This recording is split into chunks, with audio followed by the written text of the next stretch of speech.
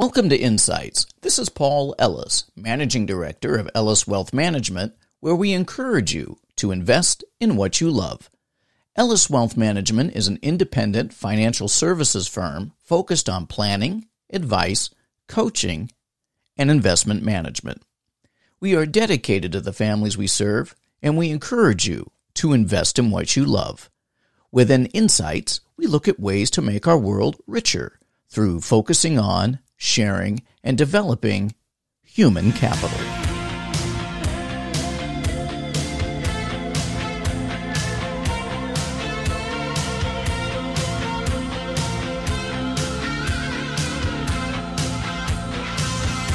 All right. Well, what a great day it is in the beautiful Pacific Northwest. And we're heading into September.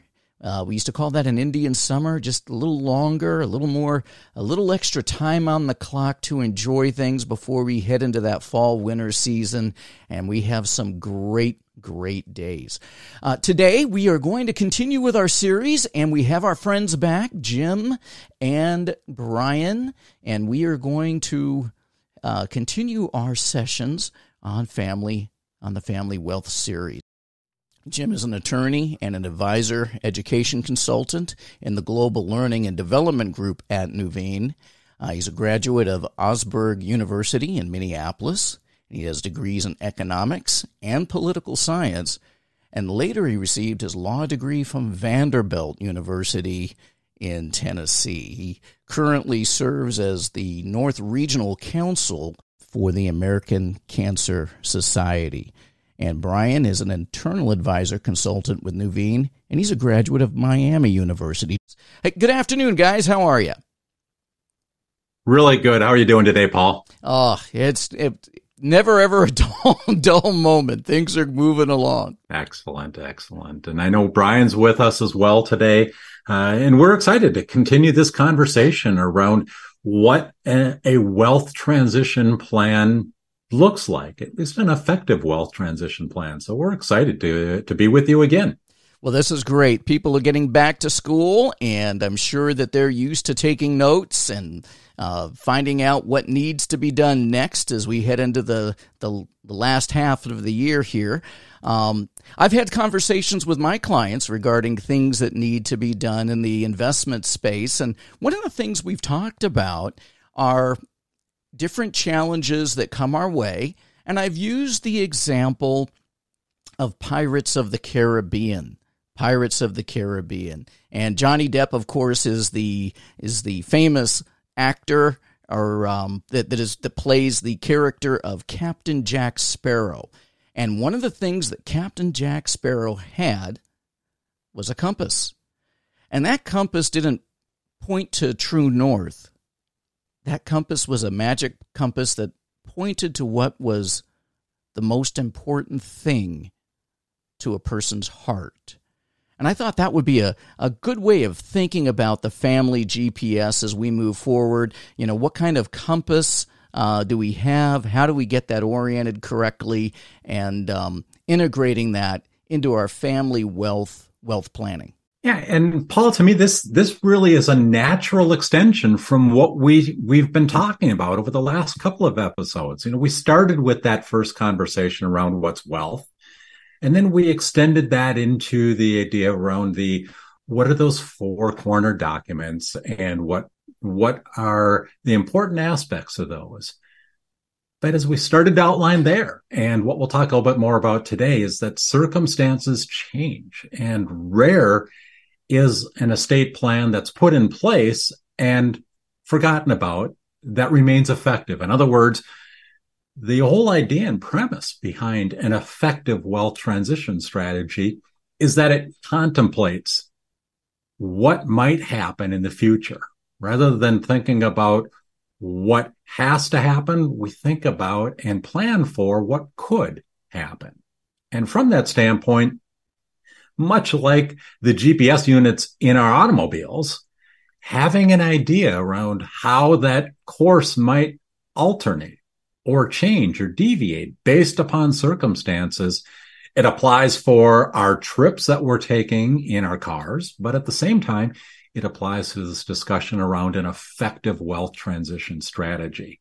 And so today we'll spend a little bit of time talking about how you can build your own family GPS unit and how it ties into some of these concepts today. And I'm anxious to talk about this. I think this is one of the most important aspects of a true, successfully defined wealth transition plan. Would you agree, Paul? Excellent. Absolutely. Yeah, and I think from that standpoint, we probably want to get into a bit of how do we start to think about this GPS unit and what it's going to entertain over time. And I think we talked earlier about the notion of circumstances change. And from a family standpoint, we know what many of those could be: births, deaths, unfortunately, marriages, divorces. All of those things can impact an overall wealth transition plan. But one of the things that becomes incredibly important is how you define a structure and memorialize, maybe most importantly, memorialize what it means to be the family that you are and what goes into defining that. And so we're going to talk a little bit about what that means and maybe some questions that you might want to pose yourself or to your family members, and the answers to which will start to generate your family's idea of a mission or value statement. And then we're going to talk a little bit about how you can apply that to some of these circumstances that are changing. Well, Jim, what would be some questions a family may have regarding a mission statement? That sounds like a big undertaking. What would some of the questions be that someone might have regarding that? Great point, right? At the end of the day, part of this revolves around this notion of you can answer some of these questions, but I will state at the outset, this doesn't have to be a formal process. And what I'm referring to is starting with just some simple things around what are the things that make you who you are as an individual and as a member of the family. For instance, maybe you want to ask yourselves what's most important about our family. Perhaps it's how we share things back and forth and how we communicate. Or perhaps it's something that you've got a shared passion around. As an example, our family, for instance, has this passion around the fight against cancer. And for that is incredibly important. And to that end, one of the things that is embedded in our family's value statement, and you're going to hear me interchangeably talk about value statement and mission statement. And the reason for that is quite simply, I don't really like the term family mission statement. It seems much more formal than what it is. What I'm referencing is just that depiction of what's important to you as a family. And for our family, we feel like we have been touched by cancer more than our fair share. And as a result, we are incredibly passionate around the fight against cancer, the ability to support those avenues that help support palliative care for individuals that are battling cancer directly. That's important to us as a family.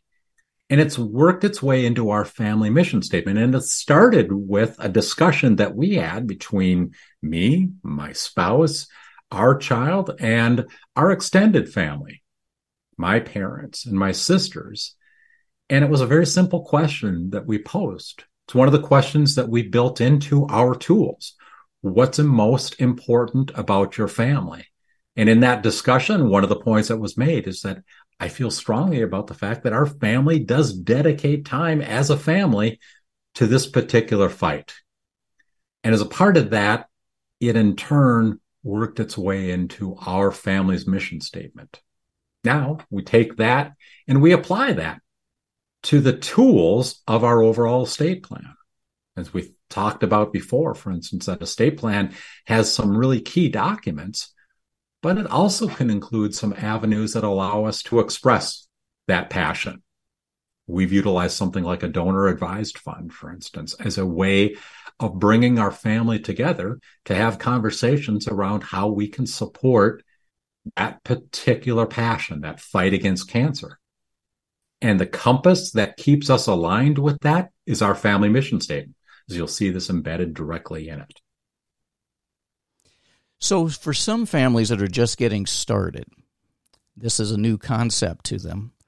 They may not have their arms wrapped around a particular cause, but they could start with something simple, such as our value is to support each other as a family. And then from there, connect the next dot. What does that mean? How does that look? Quite often we will talk about, Paul, this notion of communication.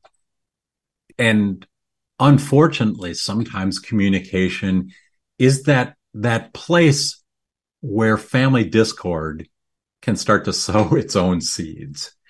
And whether we define it overtly or not, that opportunity for us to practice some of that discussion and that communication, it can be daunting to think about it at the outset.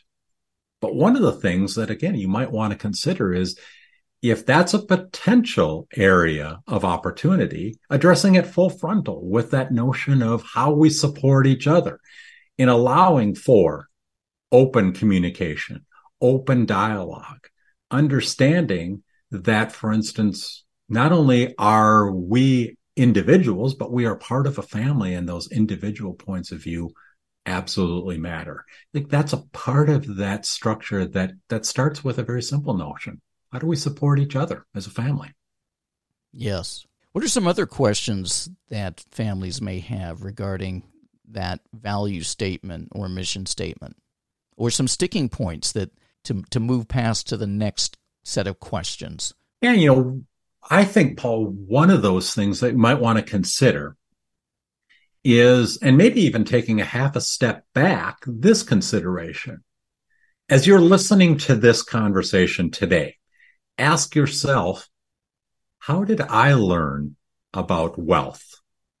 How did I learn about money? And was that effective? I grew up here in the Midwest, and one of the concepts that you'll find here in the Midwest is that we are to some degree private when it comes to discussions around money and wealth. And while I don't suggest that my parents maybe thought about that and in turn chose to not talk about money, I think from their standpoint, this was born out of a notion that they both grew up with. And as a result, my education around wealth, specifically financial wealth, was not maybe one of those things that I would want to emulate for our kids or my child growing up and continuing to grow and develop. And again, not necessarily a bad thing. It's just part of who we were. So if you ask yourself, how did I learn about money? And if your answer is, I really learned what that concept means at a young age, and I learned how to think about money and wealth as a steward or a responsible individual, great. If the answer to that question is maybe something other than that, to the extent that maybe if you were asked this follow-on question, would you emulate that early education around money and wealth with your kids? If the answer to that is no, I probably wouldn't want to do that. It sets the stage then for thinking about, okay, what should go into that process? And that's part of what this mission statement or this value statement can help to outline is, what does wealth mean? What are the values that we have as a family? How do those things get intertwined? And how can we memorialize that in a way in which it will guide the actions that we might take? In a future episode, we're going to talk about some of those specific activities, but you'll hear me then talk about referencing those activities back to what's important to you as a family, what makes you who you are. I think it's really a good point to ask the question, how did I learn? And would I want to emulate that? And if I need to change it, what are some things I need to do to move in a different direction? And that can be implemented into that statement or discussion as well, correct? Correct. And I think, again, in terms of this process, we don't want to necessarily make it seem daunting, because I do think it is rather simple. We've talked about a couple of these, but maybe a few other questions that I'd suggest as examples. Things like, what makes you who you are as a family? We've talked a little bit about how you as an individual maybe learned about wealth and money. Some other things, for instance, that we would want to talk about and maybe answer as a part of this process. What would people say about your collective family today? If we were to ask outside individuals what they would say about your family, how do you feel about that? And is that consistent with what you would want to see? And again, nobody's grading this, so we wouldn't suggest that you answer these questions yourself in a way in which you're maybe overly optimistic, but being very truthful. And again, in knowing that and maybe memorializing that, it starts to set the stage for some of the activities that you as a family can employ. We'll talk, for instance, about a question like, what is the legacy your family would like to have? Our family, we've talked about that very specifically. And again, part of what we want from a legacy standpoint is this notion that it is important for us as a family, and even beyond our family, to influence this fight against a disease that we do feel has directly impacted us disproportionately. You might ask yourself, for instance, what characteristics do you want your children and grandchildren to have as they grow up? The answer to that, again, can define not only who you are, but the activities that you might put in place to reinforce that notion. You heard me talk earlier about the idea of a donor advised fund. I think something like that is incredibly powerful as a tool that allows you to maybe provide some of that education. It's what we do within our family, and it's what allows us to educate our 21-year-old son on what stewardship means and what it looks like. And he's a part of that conversation directly. It also then, in turn, starts to set the stage for some family decision-making. We might talk about that in terms of governance. Maybe that term is a bit more formal, but at the end of the day, it's a structure that allows us to start to practice some decision-making as a family in a way in which we're not waiting for the emotions that might surround a particular life event. And from that standpoint, I would suggest that sometimes the discussions around what happens to certain assets, things that might be passed intergenerationally when someone passes on, we fail to understand some of the emotions that surround that. And in turn, we just kind of push it down the road. And so we don't address it now because we don't know how to. Well, that's part of this process, is identifying ways in which we can look forward, see some of those potential events, and then start to understand, how do we practice a decision process that won't in turn make us wait until that eventual point in time when we're surrounded by all of the emotions, for instance, of a loved one just passing on. So the idea of governance, it can sound quite bureaucratic, the term itself. That in itself can elicit certain kinds of emotions, but having guardrails, having signposts as a way of supporting decisions without having to react to emotions. That's what I heard you say. Correct, Paul. I couldn't be more in agreement with you. At the end of the day, it's those emotions that surround, for instance, things like the death of a parent and the emotion that goes into that specific time period. And unfortunately, a lot of us have experienced those circumstances. And we've witnessed firsthand the emotion that can surround, for instance, the passing of a truly loved individual. And at the same time that we're facing some of those emotions, the grieving process, the loss that surrounds that, unfortunately, sometimes there are really critical decisions that need to be made. And oftentimes they're not necessarily just the how are we going to deal with this passing, but they include things like how are we going to divide up some of these assets. We chatted a little bit about in a previous session the idea around a will and a trust and talking about, for instance, those items of potential sentimental value. Well, that's a critical decision process. And I agree with you, Paul. Governance doesn't just seem right, or it doesn't seem like it's the right term because it seems more formal, maybe more clinical, more sterile. And oftentimes families don't think about governance when they're thinking about their own decision-making process. But it really is that process that we need to practice ahead of time. And there are ways of doing that.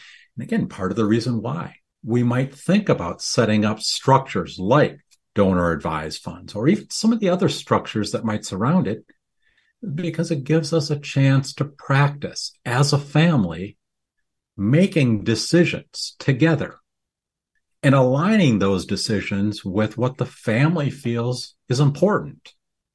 That process, because it's with neutral money, it's not necessarily money that you or I are going to get directly as inheritors, but around neutral wealth, sometimes then in turn starts to eliminate some of the emotional issues that might surround it. And that practice decision making is what I mean by governance. That's an excellent point.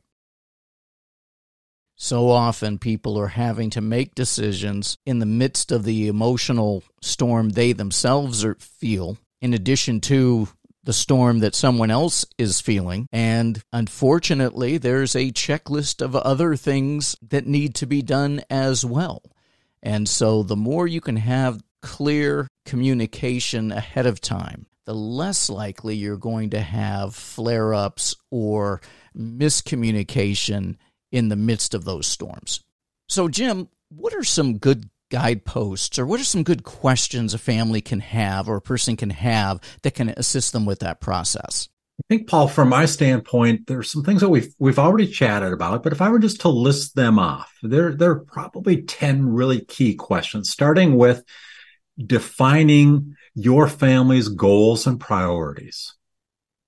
Then, what's most important to you about your family? And that question you might want to entertain individually. So if you are married, for instance, maybe you think about that and answer that question, and your spouse answers that question. What's most important to you about your family? Then what are each family member's most important values? Do you have a sense for what they are? We probably have a really good sense of what our spouse's values are, but as our children grow and mature, do we understand what that is? Fourth, describe most importantly qualities and characteristics that members of the family should possess. And this isn't meant to be dictatorial. It's just, again, describing what's important to you. Fifth, what characteristics do you want your children and grandchildren to have as they grow up? We've talked a little bit about that idea around stewardship, for instance, is something that's important to us and our family. But what characteristics do you want your kids and grandkids to have? 6, how do you want to build relationships in your family? And there are ways of doing that in constructive fashion, maybe open dialogue, starting with things like neutral concepts rather than facing head on some of those areas of potential discord that we know are out there. Start with some of the easier conversations first. 7th, how can you support each other? And again, these are not meant to be exhaustive answers. What we're asking you to do is to think about each one of these questions and then maybe jot down a couple of quick thoughts or bullet points for each one. 8th item, name 3 things you think you could do better as a family. A good part of every process is understanding not only where you're at, but understanding where there are opportunities. Perhaps maybe communication is something you could be better at. Well, knowing that will help us to identify then what activities can follow along. What would people say about your collective family today? We chatted a little bit about that already. But if you think about that again, in a not overly optimistic fashion, but truly critiquing what would others say about your family. And then finally, what is the legacy your family would like to leave? And we chatted about legacy at the outset of this conversation, Paul, but really what we meant to do there is to reinforce the notion that legacy and wealth is more than just the economic resources of a family. So as you think about answering that last question, what is the legacy your family would like to leave? Think about not just the economic components of it, but those ideas around value, passions, the things that represent, again, what's most important to you. And knowing those things, building this GPS unit or this compass, then allows you to follow along with that notion of building a document and memorializing something that will always help point you, and maybe most importantly, your planning professionals in the direction of those things that really do, in turn, rise to the highest level of importance for your family. That's a great list. That's a great list. It's a doable list. If you would, can you share how this list of questions can help an estate planner or an estate professional that would assist the family? Yeah, absolutely, Paul. And I'll start with this premise that this is not something that a lot of estate planning professionals would maybe start with or lead with. And as you think about developing that wealth transition strategy that you have, we oftentimes will focus as planning professionals and with the families that we're working on the actual documents. And oftentimes it's thinking about what those documents are going to accomplish. And again, quite honestly, a lot of that revolves around the dissemination of assets from one generation to the next and how that's going to happen. One of the things, though, that I think is incredibly powerful as a planning professional is if I understand who you are as a family, what's important to you, the answers to some of the questions that we've posed, for instance, how you might have learned about wealth and whether or not you think about that as an effective process. As a planning professional, then that gives me a true sense for how I might morph and adopt or adapt documents over time. And we haven't talked a lot about it, but the fact of the matter is there are some tax provisions that are set to change over the course of the next 2 years. It's already embedded in the law. And some of those tax provisions will impact estate planning. As a planning professional, it's my job to have an idea around what those provisions are and how they might impact the families that I'm working with. But if I have that coupled with this compass, this description of who you are as a family and what's important to you, what it really does is create a lot of efficiency then around how I might change or adapt documents and do so efficiently. I'm not starting with the full landscape of trust opportunities. Maybe by way of seeing this document, I can start to then focus the strategies that are most important and impactful to you based upon the outside circumstances, what's happening in the tax code, or what might be happening from a legislative standpoint. But I can couple that then with this notion of what's important to you, and it gives me a truer sense of how then I define those documents. And part of this, Paul, at the end of the day, it really revolves around creating efficiencies in the overall team of professionals that many clients utilize as part of their planning process. Well, those are some terrific questions, and coupled with the understanding that spending the time as a family to have those discussions, meeting with an attorney and the professionals that are on that team, that are going to be on that team, it really does give them a greater scope on how to fashion the estate plan, the way that it is going to benefit the family the most, with the insight of what's coming down the track as far as changes coming down the pike. You got it, Paul. And at the end of the day, again, that's the role of the advisors and the advisory team that a client is working with, is to make sure that we're contemplating what is happening, what's coming down the road at us that is going to affect the environment. From a family standpoint, it's your job to help your professionals understand these things that make you who you are, that define what's important to you. So that makes us overall better in our roles. And when you think about this, how we discussed this at the outset, we started again with that idea around wealth and legacy and it being more than the economic resources. And the reason why we started there is to open your minds around the idea that legacy should and has to be more than just the financial aspects.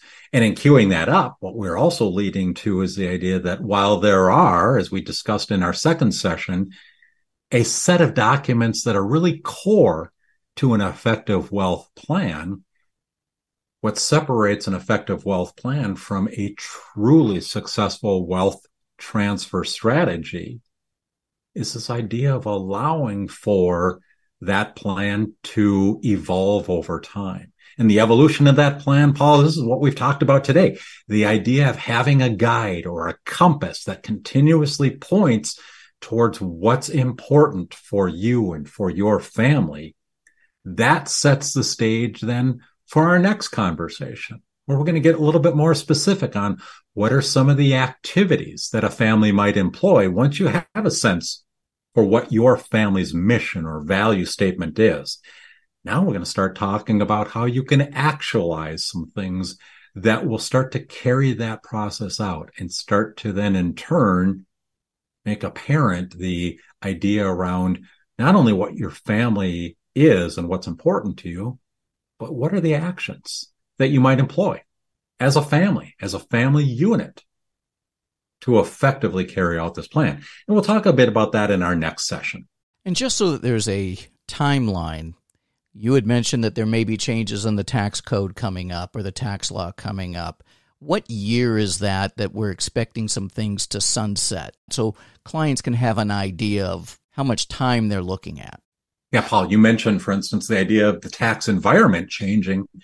And part of the reason why I suggest that is that there are some provisions that will impact us as individuals over the course of the next 2 years that were passed as part of a tax act, specifically the Tax Cut and Jobs Act of 2017.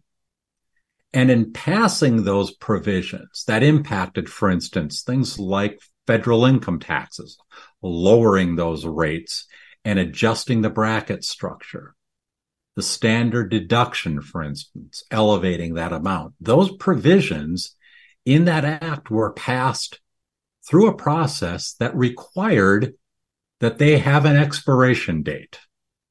It's a process that really quite often is used now as a part of almost all tax legislation at the federal governmental level. And that means that those provisions have a 10-year window.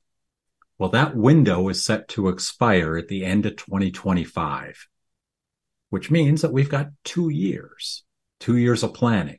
And specifically, one of those provisions revolved around the federal estate tax structure. And without going in great depth, really at the end of the day, right now, you don't really need to worry about paying a federal level estate tax unless you have assets that exceed just about $26 million. Below that, really, it's more a matter of planning for the effective transition of wealth and what wealth means. If you're above that level, then we really do need to speak about the estate tax ramifications. Now, the provisions that is expiring specific to that, Paul, that exemption level is set to be cut in half in 2026. So right now, while it might be 26 million per couple, 13 million or thereabouts per individual, that number is going to drop to about 50% of its level. And again, just to kind of carry this notion full circle, that tax is based upon everything that you own, that federal estate tax. So all of your financial wealth, all of your real estate assets, all of the death benefit of life insurance policies that you own directly, all of that gets included in the computation for tax purposes. And at the end of the day, those are the things that planning professionals are aware of and can plan for. Now we want to, in turn, couple that with what's important to you as a family. And that 360-degree process then provides the most successful wealth transition strategy. Thank you. And taking the time to have these questions answered or going through these questions with your family is a rich experience regardless, whether or not there's that tax change coming. Going through this process is a very valuable experience and tool. Oh, one of the things that comes to mind is you're referencing the fact that we can think about and adjust plans based upon the environment. And as we just talked about, maybe the tax environment. I'm continuously reminded of that adage that I don't want the tax tail to wag the dog. And really that gets at the heart of what you just said. It's maybe the role of the professionals that you're working with to understand the environment, the legislative or tax environment, and how that might impact your plans directly. But at the end of the day, the most impactful things are making sure that those plans ultimately align with the goals that are important to you in what you are as an individual and what your family represents. And that process is incredibly powerful no matter what the tax landscape might provide, no matter what changes we might see from an election season that we're already entering into, seemingly.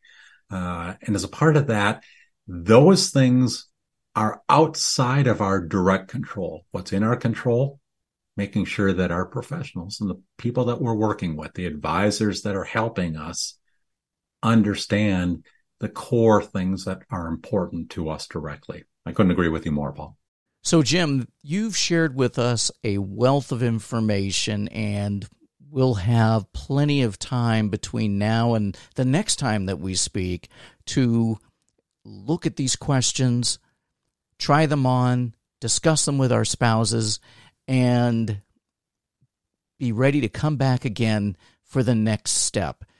Nuveen is working with Ellis Wealth Management for this podcast, but there's some components that Nuveen wants to make sure that everyone understands. Would you be willing to share that again? Sure, we'll do so here. This material is not intended to be a recommendation or investment advice, and it doesn't constitute a solicitation to buy, sell, or hold a security or an investment strategy, and is not provided in a fiduciary capacity. The information provided does not take into account specifics or objectives or circumstances of any particular individual or family, or suggest any specific course of action. Investment decisions should be made based on your individual objectives and circumstances, and in consultation with your advisors. The views and opinions expressed here are for informational and educational purposes only as of the date of the production, and may change without notice at any time based upon numerous factors such as market or other conditions. Additional risks and uncertainties may not come to pass, and so as a result, you have to consider these as informational discussions directly. Nuveen does not provide legal or tax-based information. Nuveen provides investment advisory solutions through its investment specialists. Well, Jim, that was terrific. Thank you so much for sharing. And we've spent time today going over what are the questions that can help with that value statement for a family, or that mission statement, as some call it. It provides an excellent opportunity for dialogue between spouses and partners to what really is most important, and how do we want to see, our legacy and our family moving forward. I know next time we're going to talk a little bit about how to share this information with the family members, and how to educate those family members on what we're trying to work with and what we're trying to do. To me, Paul, this has always been about an iterative process meant to build upon the conversations that we've had. And that next step in building is now starting to apply the actions that you might employ as a family that will start to carry out that definition of what's important to you as a family, what makes you who you are. And we'll do that across a couple of different spectra. For instance, we'll talk a bit about different activities that you might employ if you're a family with younger family members, maybe kids or grandkids at relatively young ages, but helping them to start to think about financial wealth and financial education, what it means. We'll talk a bit about the idea of financial intelligence and that intellectual development. I'll share with you maybe a story around why it was important for us as a family to establish a Roth retirement account for our son as he was earning summer employment income, even at relatively young ages, but allowing him the opportunity to think and in turn work towards long-term goals. And then we'll talk a bit about the idea of stewardship. We referenced it today, but we'll get a little bit further into what I mean by stewardship and why that's important for family members, and again, at all age cohorts, to understand what it means to be responsible recipient of wealth and a responsible steward of wealth. And we'll share some examples specifically around each of these ideas. Jim, that is fantastic information. Thank you very much. We're going to look forward to the next meeting, and in the interim, we've got plenty of good work to do. And let me just say, on behalf of Jim and Brian and the entire Ellis Wealth Management team, to always invest in what you love.